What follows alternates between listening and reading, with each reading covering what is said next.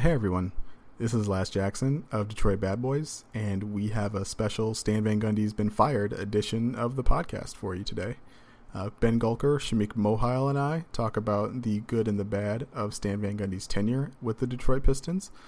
We also discuss suitable replacements in both the front office and on the bench as head coach for the Pistons. As always, we appreciate your continued support of the podcast. The best way to do that is to share, like, and leave comments. Please leave comments on the post on Detroit Bad Boys. It's the best way for us to build the podcast according to what the fans want. In order to do that, though, you have to be following DetroitBadBoys.com, which you should be, because it's the best place on the internet for Pistons news and analysis this season. With all that said, it's time to go to work.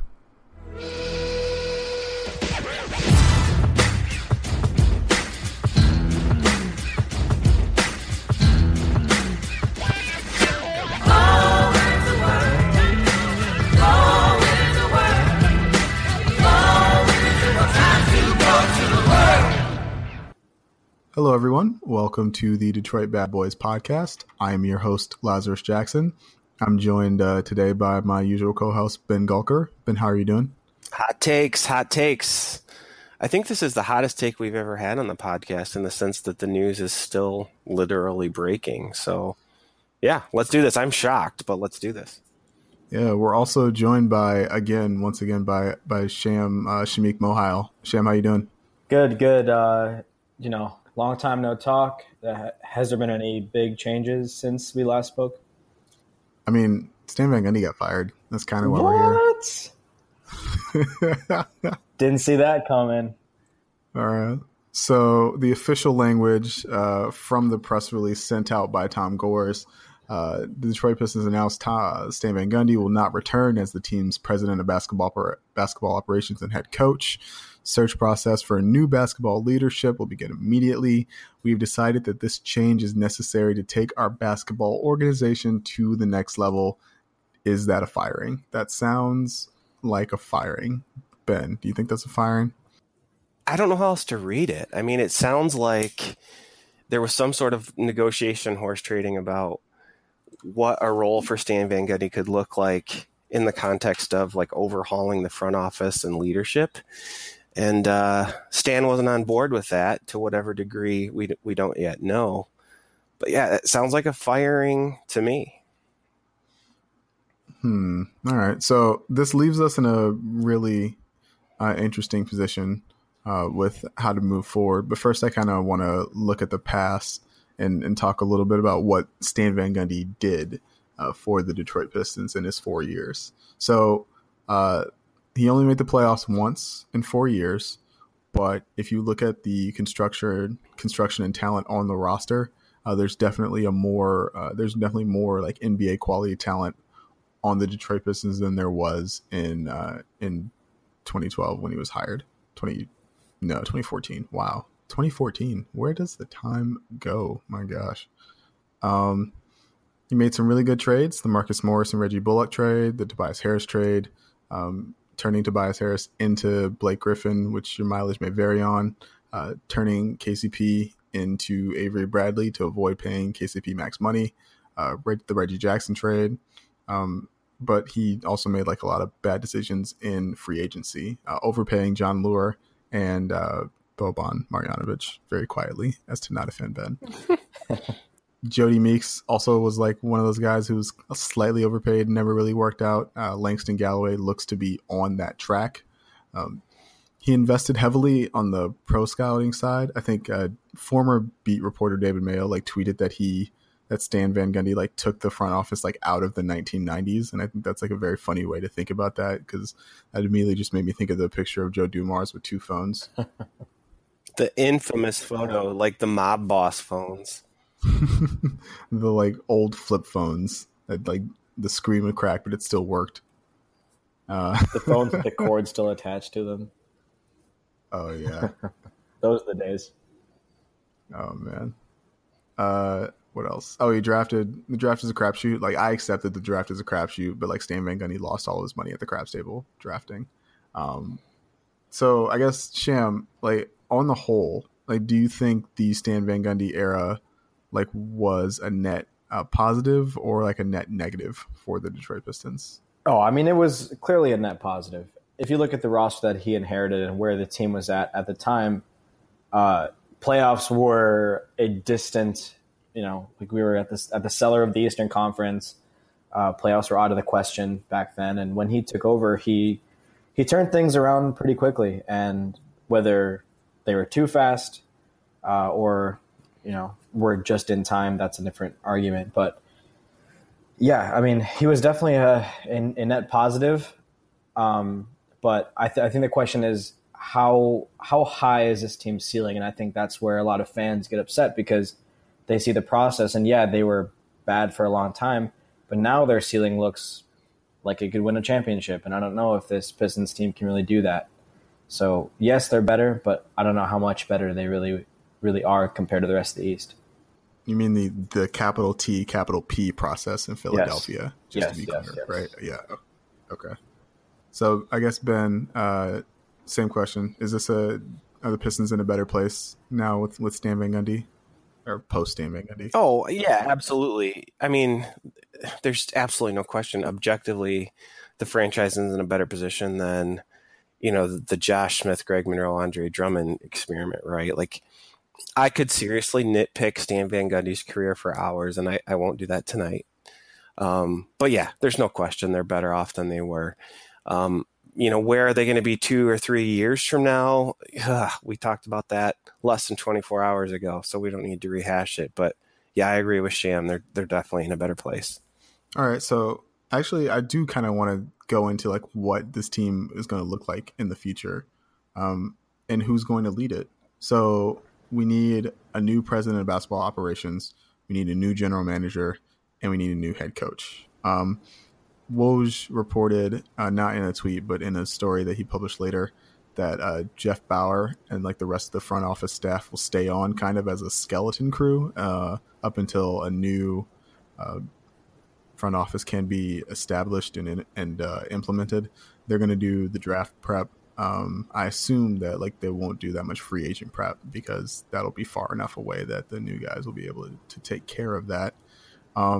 So I guess the first candidate that I really want to talk about is David Griffin. David Griffin is, of course, the former Cavaliers GM, won a championship with them. Ben, how do you feel about David Griffin taking the reins in Detroit? So people whose opinion I really respect seem to be really high on David Griffin. So I kind of feel like I need to defer judgment to those people who are really smart about this. I don't have super strong feelings about him. So, I mean, I think certainly what they did in Cleveland warrants respect. But it's always hard. Like the Pistons don't have the same kind of tools that the Cavs had winning the championship. So there's a little bit of an apples and oranges comparison going on between the two rosters. I don't think there's any chance that the Pistons are able to pull off something like a championship in the next 2 to 3 years without something incredibly extraordinary happening. But yeah, I mean, good track record, definitely qualified. And that seems like something that's important to Gorez, the ownership having a history of being an executive who's successful. So yeah, I mean, I think I could definitely be persuaded that he's the right guy. So Sham, what do you think of David Griffin as as an executive? Like, do you have strong feelings about him one way or another? I'm kind of mixed on this. As soon as LeBron James came to Cleveland, David Griffin was throwing out some pretty expensive contracts and contracts that now looking back, they probably regret. Like Tristan Thompson got paid a buttload of money. J.R. Smith got paid a lot of money. At the time, Shumpert was a pretty expensive deal. So if people are upset about SVG/Bauer's spending, I don't think David Griffin is that much better. And also, David Griffin, so our fans are very sensitive to the whole Luke Kennard, Stanley Johnson versus Donovan Mitchell and Devin Booker conversation. And David Griffin arguably made the worst first pick in the past 10 years in Anthony Bennett. So, and that was kind of a pick out of the blue. Nobody really had really mocked Anthony Bennett at number 1. It was kind of random, and it didn't work out. So I don't know. I think he's a good GM. I think he could do well somewhere else. I don't know if he could really pull us out of this cap and roster situation we have right now. I don't think he's that talented. That's fair. I think Sham, you just changed my mind, I think. Did I? I'm really Anthony Bennett was like a really bad pick. Like worse than Darko bad? I mean, maybe. Historically. I said in the past 10 years. I think Darko was a pretty bad pick, but in the past 10 years, I think. But at least Darko, like, there was some external evaluation that he could be productive, right? Like, the Anthony Bennett pick was just so out of nowhere. Yeah, it was. And I think you also got to like look at like the Dion Waiters draft selection, right? Like, I'm pretty sure that was Griffin, and like Dion Waiters at 4 is like not exactly another like sign of a great draft mind. I think that's something to definitely be concerned about. I wonder when it comes to like to the contracts that he gave out to Tristan Thompson and J.R. Smith, I wonder how much of that is external pressure from LeBron. Tristan, of course, is a Clutch client, and I think JR is as well. I'm not 100% sure on JR. Oh, no, JR's CAA. But if that's right? the case, yeah. But if that's the case, and if he's bending to the will of the star player, no matter how great LeBron James is, I think you still have to be a little bit frugal when it comes to your cap spending. All right, and I mean, that's definitely going to be necessary for the Pistons in the not too distant future. So that's definitely something that's important. Right. All right. So we've got a couple other guys. Mike Zarin, the Boston Celtics assistant GM. I was actually texting with a Celtics analyst, and he was telling me that like Zarin would be like a really, really good pick as GM. Ben, do you think that my main question with Zarin is would he leave Boston? Would he leave like a golden scenario like this to come be the head guy in Detroit? Do you think he'd do something like that? Okay, so I'm not super familiar with him as a person, right? Like his decision making as that's fair. Is that right? Like so that's hard to predict. So, like, do you think the like situation in Detroit is appealing enough to like being in charge in Detroit is appealing enough to leave Boston for just like a regular NBA mind? We'll go with that. I mean, the thing is like he's not gonna climb the ladder in Boston, right? Like Danny Ainge is not going anywhere. So you got to think if you're in sort of like some assistant role somewhere, your goal is to take over the reins somewhere else eventually if you can't climb the ladder internally. What Boston's done is rather remarkable in my opinion. I mean, patient almost to a fault, and then just when you thought they were patient to a fault, they were able to like cash in almost all of their chips and put together a pretty extraordinary roster. So, you know, to the extent that Zarin was involved in that, I think that would speak highly to his ability to manage the cap, to understand the value of draft picks, both in terms of trade and building your roster. And I think player evaluation, right? I mean, that's just so important. And Boston has done a remarkable job of putting together a roster that's cohesive and that doesn't have any net negative players. And also guys who are certainly on value contracts, which is what the Pistons are going to need. So, yeah, I mean, I could certainly be persuaded that a guy from that sort of pedigree would make sense for the Pistons. Sham, do you have anything on Mike Zarin?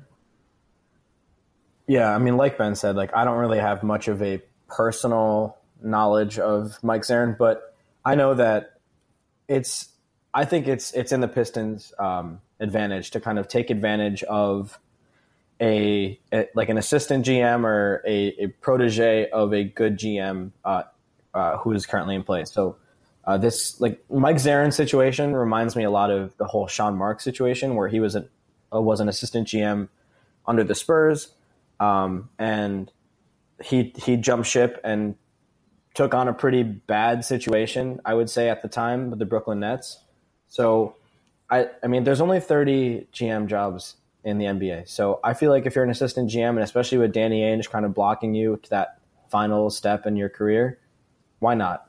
Pistons should definitely be all over that too. Yeah. So we've got some other guys that kind of fit that bill. Troy Weaver, who is the assistant GM in OKC. Brian Wright, who's the assistant GM in San Antonio, and Gerson Rosas, who I think actually interviewed for the Charlotte opening. He's the executive vice president of basketball operations in Houston. I think that that guy's like a dark horse, wild horse, dark horse, one of those. Dark horse, yeah. Wild card or dark horse. Yes. There we go. Could be a dark card, yeah. And so those are some other guys I think kind of fit a similar bill, but we did get we've got some names reported for front office positions in the past.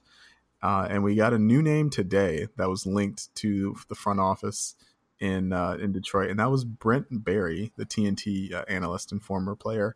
Sham, do you I know Barry has no previous front office experience, but when you listen to a broadcast with him on it, do you get a sense that he's a solid basketball mind, and do you think he could grow into the job, maybe like a Steve Kerrish type thing? He seems like a solid basketball mind, but I just don't know. I don't know. He has no experience, so you don't really have anything to base it off of. The Pistons would more or less be taking a chance on it, and I don't know if they're kind of in a position to take a chance on a GM like that. I do think they could bring him on in some other capacity, as an assistant GM or something in the front office. Just I don't know what positions they have available, but just he's a good basketball mind, and I believe, if I'm not mistaken, Golden State was interested in him a few years back, but there was something to do with his TV contracts that would conflict. So I think he's an interesting name. Yeah, that was, I think, part of the Zach Lowe report, maybe 6 months or so back. Ben, what do you think of Brent Barry's basketball mind when you listen to him talk? I enjoy listening to him talk more than I enjoy listening to Chris Webber talk, if that counts for anything. As far as TNT analysts go, and look, I'm a U of M fan and a huge Chris Webber fan, but that would be a very puzzling hire for me.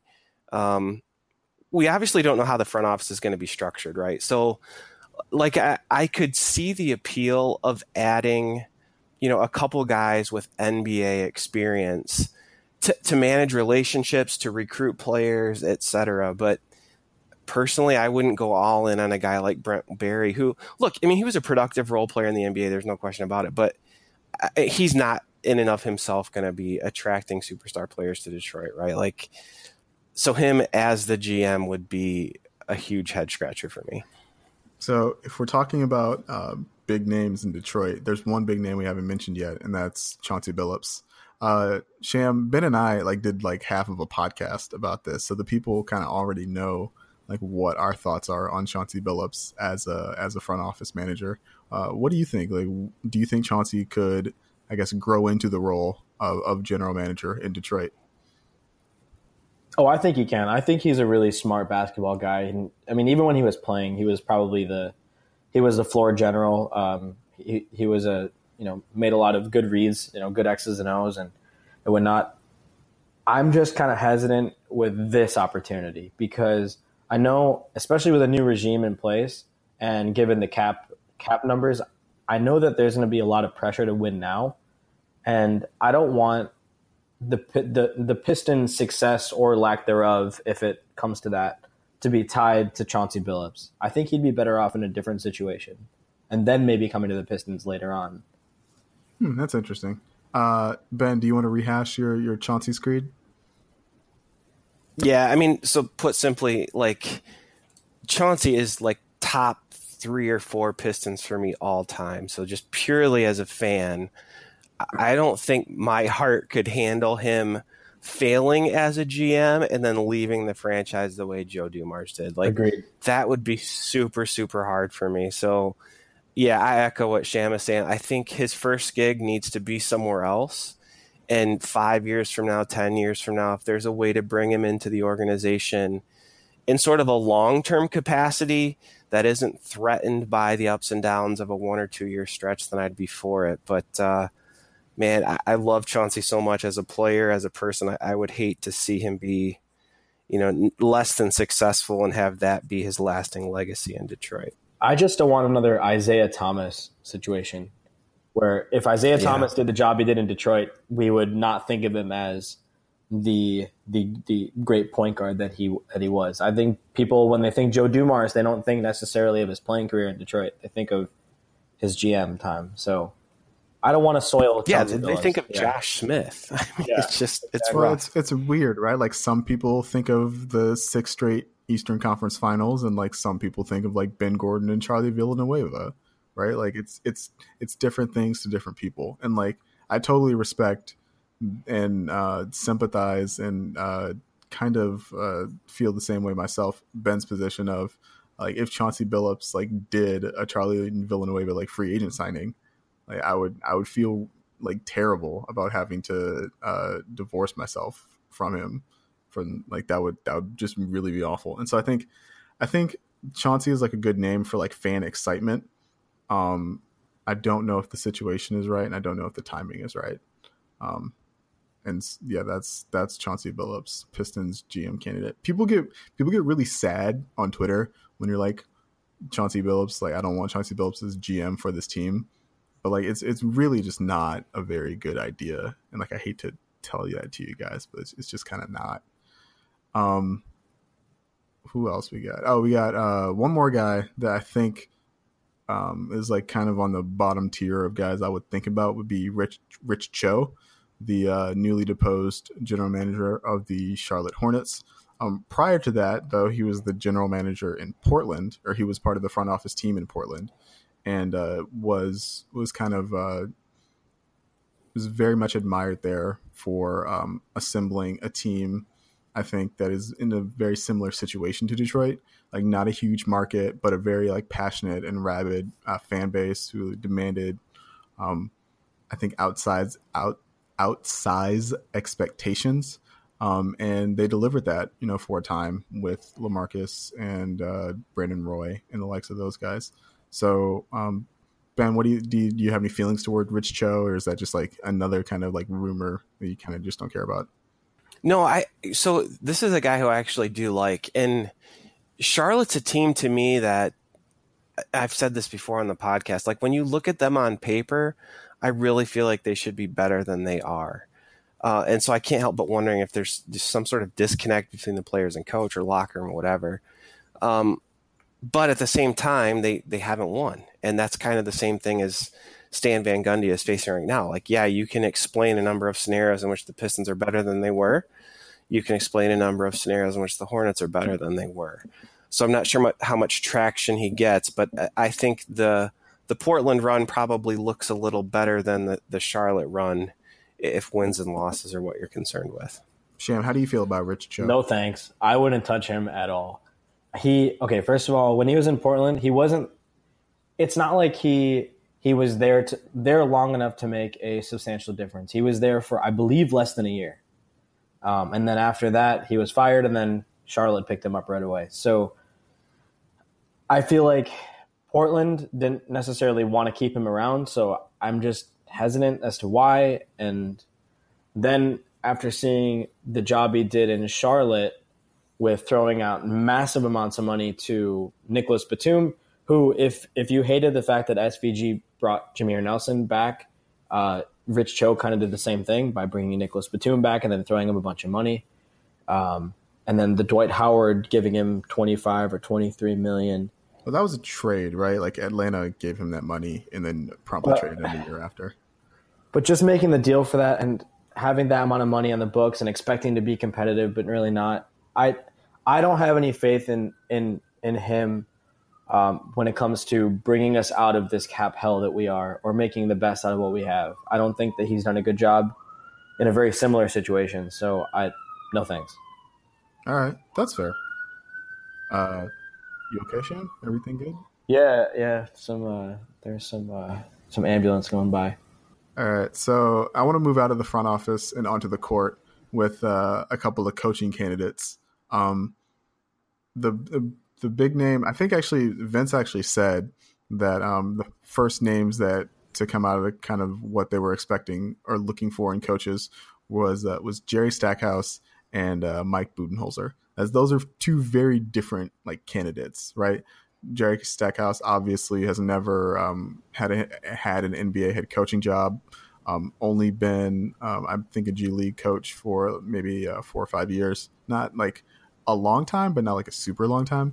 Mike Budenholzer, on the other hand, has been like a Spurs assistant for 10 plus years and has coached the Hawks for like the last 4 years before getting fired this past season. So they could start their rebuild with a coach who was more kind of in tune with that.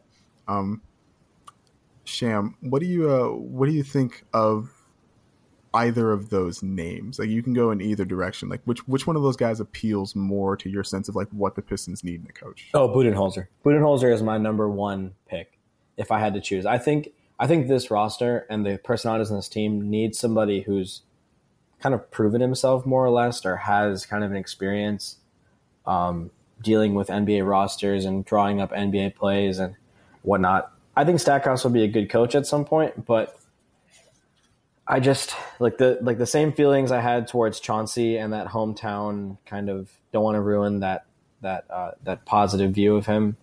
The same thing I can apply to Jerry Stackhouse. So I think he'll be fine. And if the Pistons hired him, I really wouldn't be that upset. But Budenholzer is definitely my number one pick. So what makes him your number one pick? Is it just like the success in Atlanta? Is it the Spurs background? Is it like something he does specifically, like schematically? Like, what is it? It's a combination of all three. I think one, coming from the Spurs tree, I think that there's something special about being a Spurs protege. And then in Atlanta, his first couple of years, he was pretty good. And then now the team decided to go a different direction, started to tank, and then he was kind of too good for the organization in a way. So I think that's why the mutually parted ways, happened. But yeah, I like him on all accounts. He's a very good tactician. He's highly regarded as one of the best tacticians in the NBA, actually. But yeah, I like him a lot. He's my number one pick. Okay, no, that's fair. Ben, like which one of those guys kind of speaks, Stackhouse or Budenholzer, speaks to you more? I 100% co-sign with what Sham just said. Stackhouse, to me, I don't see how you go from G League coach to head coach in the NBA without being an assistant somewhere. That just seems like an odd scenario to actually have happened. But yeah, I mean, 100% with Budenholzer, the San Antonio pedigree, they are the model for how to do it, in my opinion. They are 25 years of just incredible success. I agree also, he's a tactician offensively in particular. If I were making the hire for head coach, I would be looking at offense before I would be looking at defense. And I think when you look at Atlanta's best season, what they did offensively was absolutely remarkable. And the Pistons, I think if they're going to be successful with this roster, are going to have to squeeze out every last advantage out of the big three that they have currently, Reggie, Andre, and Blake Griffin.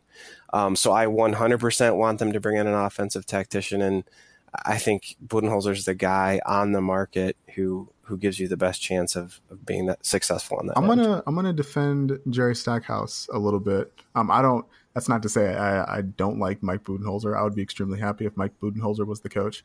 But to me, like, being the head coach of a championship winning G League team, which is like, I know, like, ooh, a championship team in the G League, like, who cares?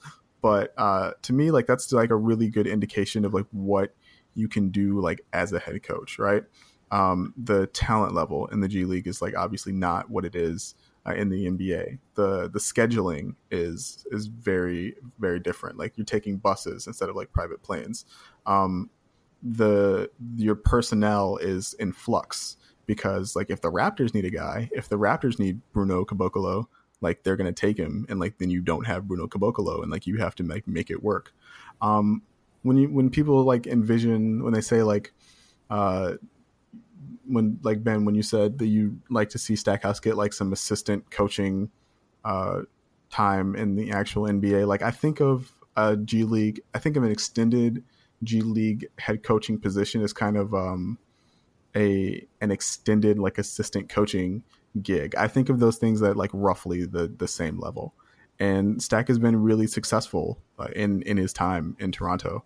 And so, like, while I do agree that Budenholzer would be a really good hire, like I also think Stackhouse would be a really good hire. As far as the like nostalgia factor goes, like, yeah, I mean, Stackhouse was a Piston and like he is remembered fondly, but like his era is not exactly like the going to work Pistons or the bad boys, right? Like he's teal Pistons. Yeah, there's the opposite of there's that. like some good Stackhouse memories, but like it's not like, oh man, Jerry Stackhouse is like a vital part of my childhood, right? Like, so if he messes up, like it sucks. But I would be more confident that he was hired because he was like Jerry Stackhouse, like good coach, and it failed, versus like Jerry Stackhouse, like notable ex-Piston, and he failed, right? Like I think there's a very big difference between those two things.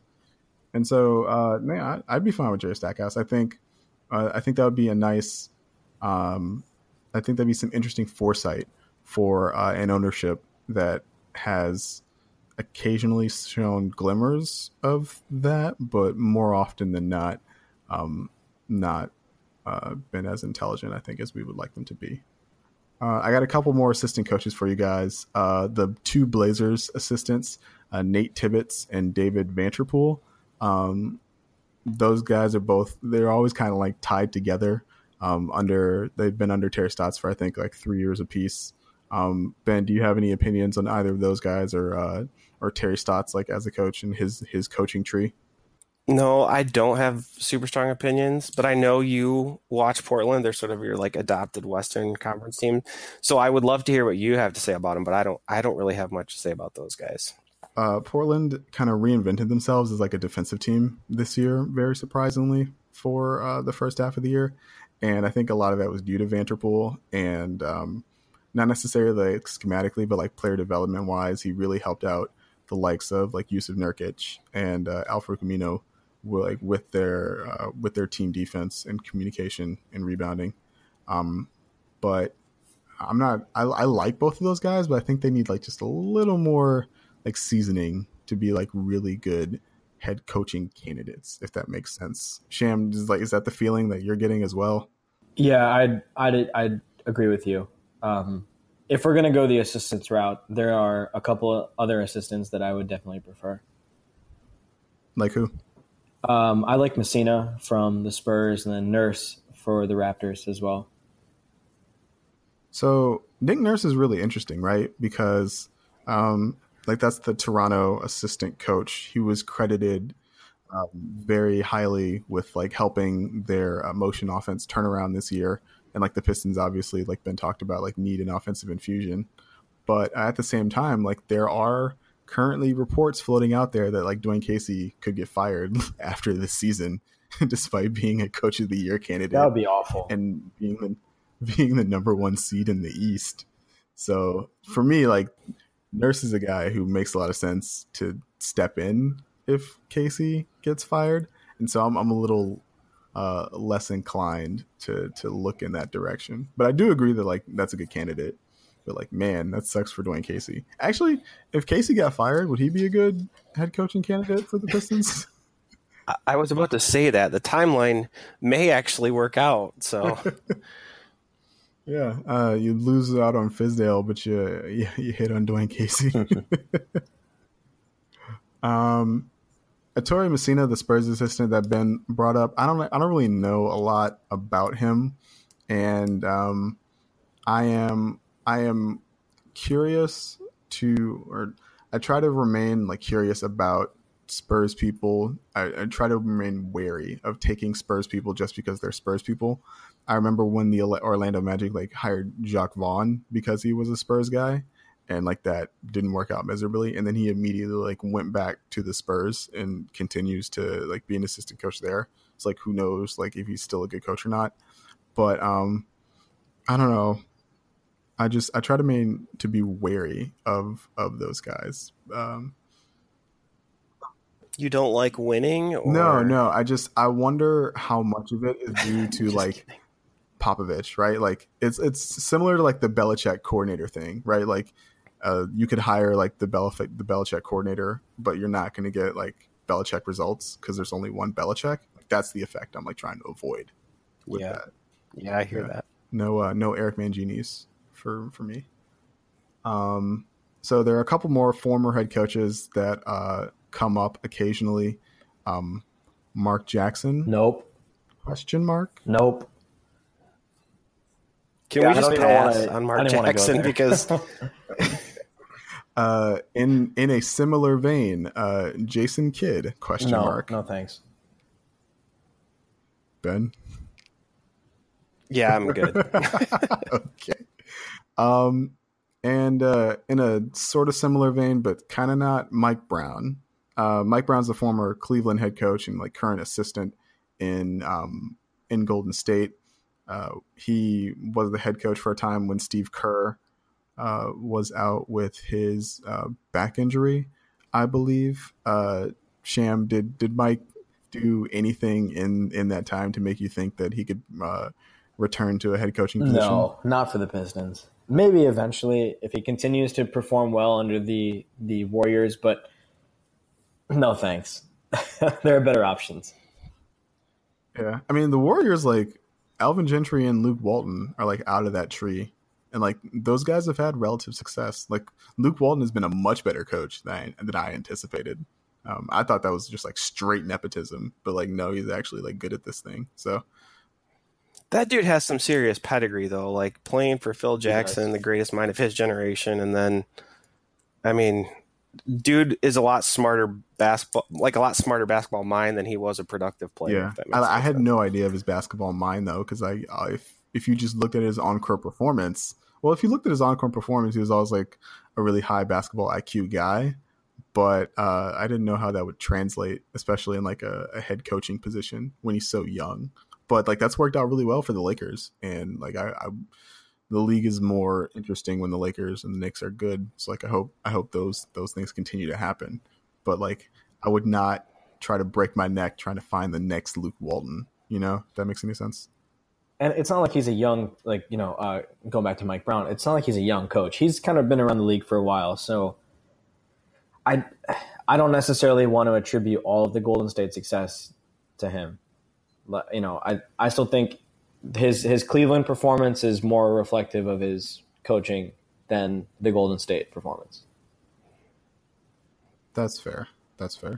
So Yeah, and if you think like Stan Van Gundy plays slow, like Mike Brown plays slow. yeah, that's not going to fix what ails the Pistons. You're right. And so now this is kind of like the open session for Ben. Ben, you're much more in tune with the college coaches than I am. Are there any college coaches that kind of stand out to you as potential Pistons hires? Did you mean Sham? What did I say? You said I'm Ben. sorry. I meant Sham. Hey, Sham. Sorry. Same question. You know, honestly, there's only one college coach that I think is worth considering, and that's Jay Wright. I think he runs a modern NBA style offense, and he's been successful in the NCAA, and I think he may be willing to make a jump for the right team. But at the same time, like, you know, we're asking if the Pistons, if Jay Wright is a good fit for the Pistons. I don't know if the Pistons are a good fit for Jay Wright. So, like I said, there's like those assistants and Mike Budenholzer are definitely my preferred options, but I guess it wouldn't hurt having a Jay Wright interview. All right, that's fair. That's Villanova, right? Yeah. Yeah, I would not leave that situation anytime soon. I wouldn't either. Not for the Pistons. No not way. for like any NBA job. It's not like Butler, right? Like that's a pretty high profile job, and he's been really successful in it. Like that's the kind of thing where, And it's just so uncommon for a guy to transition from high profile NCAA to successful NBA coach. It just doesn't happen that often. true. And like if you're Jay Wright, right? Like if you're successful for another couple years, like you can leverage that into a Krzyzewski type situation where like you're the coach at a place for 20 plus years. Like you are the college. Like that's a level I think of a power and prestige that you just like won't get in the NBA. And so I would be loath to give that up personally. And I don't know a lot about Jay Wright, but I don't know how willing he would be to part with that for this specific opportunity. Yeah, that's we'll true. say. Laz, I have a name for you that I actually saw on Twitter today. Yo, hit me. Tom Izzo. Oh God. You knew it was coming. Hold on, I just threw my computer out the window. I got to go get Do you want to it. hear my response to it before you chime in? Sure. I said he was too Thibsian for me. Very similar to Tom Thibodeau. So I said no thanks. Yeah, I could see that. I do wonder how much Izzo's style of Izzo has started to transition into a more modern style of play, but at his core, what he really like wants to do is like pound you into submission on the glass and defend for 40 minutes. And I think this Pistons roster might be suited to that style of play. That's a similar style of play than Stan Van Gundy, but like I don't think that would work. Also, that would mean that Izzo would no longer be coaching at MSU, and I'd be sad about that, despite everything that's happened in the last 6 months. There is just no way that his style of coaching, and I mean this in two ways. One, he yells at his players as much as any head coach I have ever seen. There's no way Blake Griffin and Andre Drummond are going to stand for that. Sorry. Like, the egos at the NBA level are just different with 18 and 19 and 20-year-old kids. But then, like, his style of basketball is just so perfect for college, and it just isn't going to translate to the way the NBA, the whole culture of the NBA is different, but even the rules. I mean, the rules of the NBA just are not conducive to grind it out on defense and shatter the glass because you're rebounding so hard. So, I mean, Tom Izzo is a great college basketball coach. There's no question about it, but I just don't see how that works. If I had to watch Izzo like not put Blake Griffin in the middle of a zone for 36 minutes, I think I would like stab myself. So like, yeah, let's not do that. Thanks for giving me like a little mini heart attack, Sham. I appreciate that. All right, guys. I think we've exhausted most of the potential front office and coach candidates. Unless Ben, do you want to give me a mini heart attack with any names real quick, or are you good? Yeah, how about John Beilein? No, I'm just kidding. Sure. Actually, now that I think about it, like his style of offense would actually fit really well in the NBA, but he doesn't care nearly enough about defense. The only thing I have left to say is just from a personal perspective, like I have an enormous amount of respect for Stan Van Gundy, the human being. I put this out on Twitter earlier today. I think whenever people use their positions of power and wealth and privilege to speak up for those people who lack power and who do not have wealth and who do not have privilege, that deserves to be celebrated. And I realize that could be a controversial opinion because it's inherently political to say what I'm saying, but I think Stan Van Gundy deserves a huge amount of credit for speaking up when he literally has nothing to gain by doing so and everything to lose by doing so. So, that more than the basketball is what I'm going to remember about Stan Van Gundy, and I have a huge amount of respect for him and the way he handled himself in that capacity. Co-signed with everything you said. I think Stan Van Gundy is very similar to Jim Caldwell in that they both took bad situations into okay situations, but both teams at that point needed, the next step. Both are really nice guys. Stan Van Gundy has done a lot for the community. He's a really good guy. I don't hate him in any way. Hate him as a coach, not as a person. That's a very interesting comparison, Sham, because like when I had a very like similar crisis of confidence, like when the Jim Caldwell firings were like swirling the rumors about that. I was like, man, like this guy did everything I think you would ask an NFL head coach to do, except like have playoff success. He did literally everything else. And like, is that enough to get fired? And it was. And that has also been the case for Stan Van Gundy. I think the Lions did a relatively good job with his replacement, and the replacement in Detroit for the Pistons remains to be seen. But I definitely hope the Pistons can get their version of Matt Patricia. And that's our crossover episode. All right, Sham, do you have any final thoughts before we sign off? This next coach and next front office just needs to find a way to, in my opinion, use the pieces that are there and figure out how to be successful with them. And I think the one guy, and I had tweeted this earlier, The one guy that I think this new coach really needs to focus on figuring out a role for and figuring out how he fits within the Pistons system, or I guess the new coach's system, is Stanley Johnson. Because I think we've all seen that he's had a lot of potential, but I think we all can agree that he really hasn't been used in the correct way under Stan Van Gundy. So I'm curious to see what this coach does with him in terms of development, because he's a good player. I hope they trade him. Ooh. Well, we can talk about that in the future, though. Either. We can leave some more. I feel like I just won you over to what I've been saying for the past 2 years, Laz, and I feel good. We spend a lot of time together, Ben. It happens. All right. No, but Sham, I 100% agree. I like the way you put that. I think that was very well said. But just don't want to trade him. No. I'm torn. I acknowledge that he would be.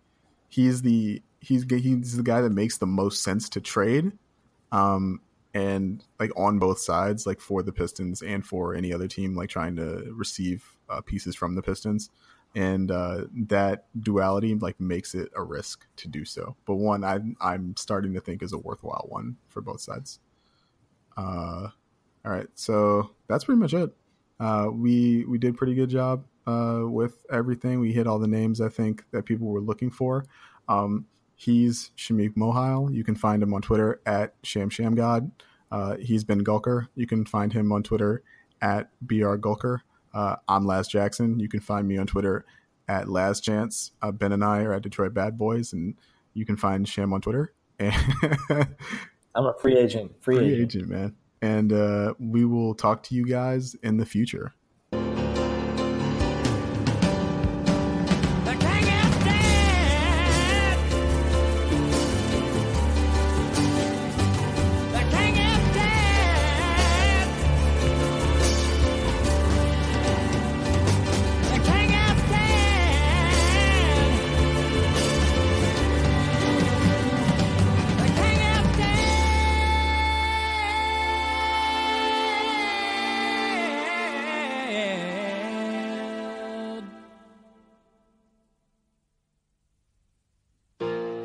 Long live the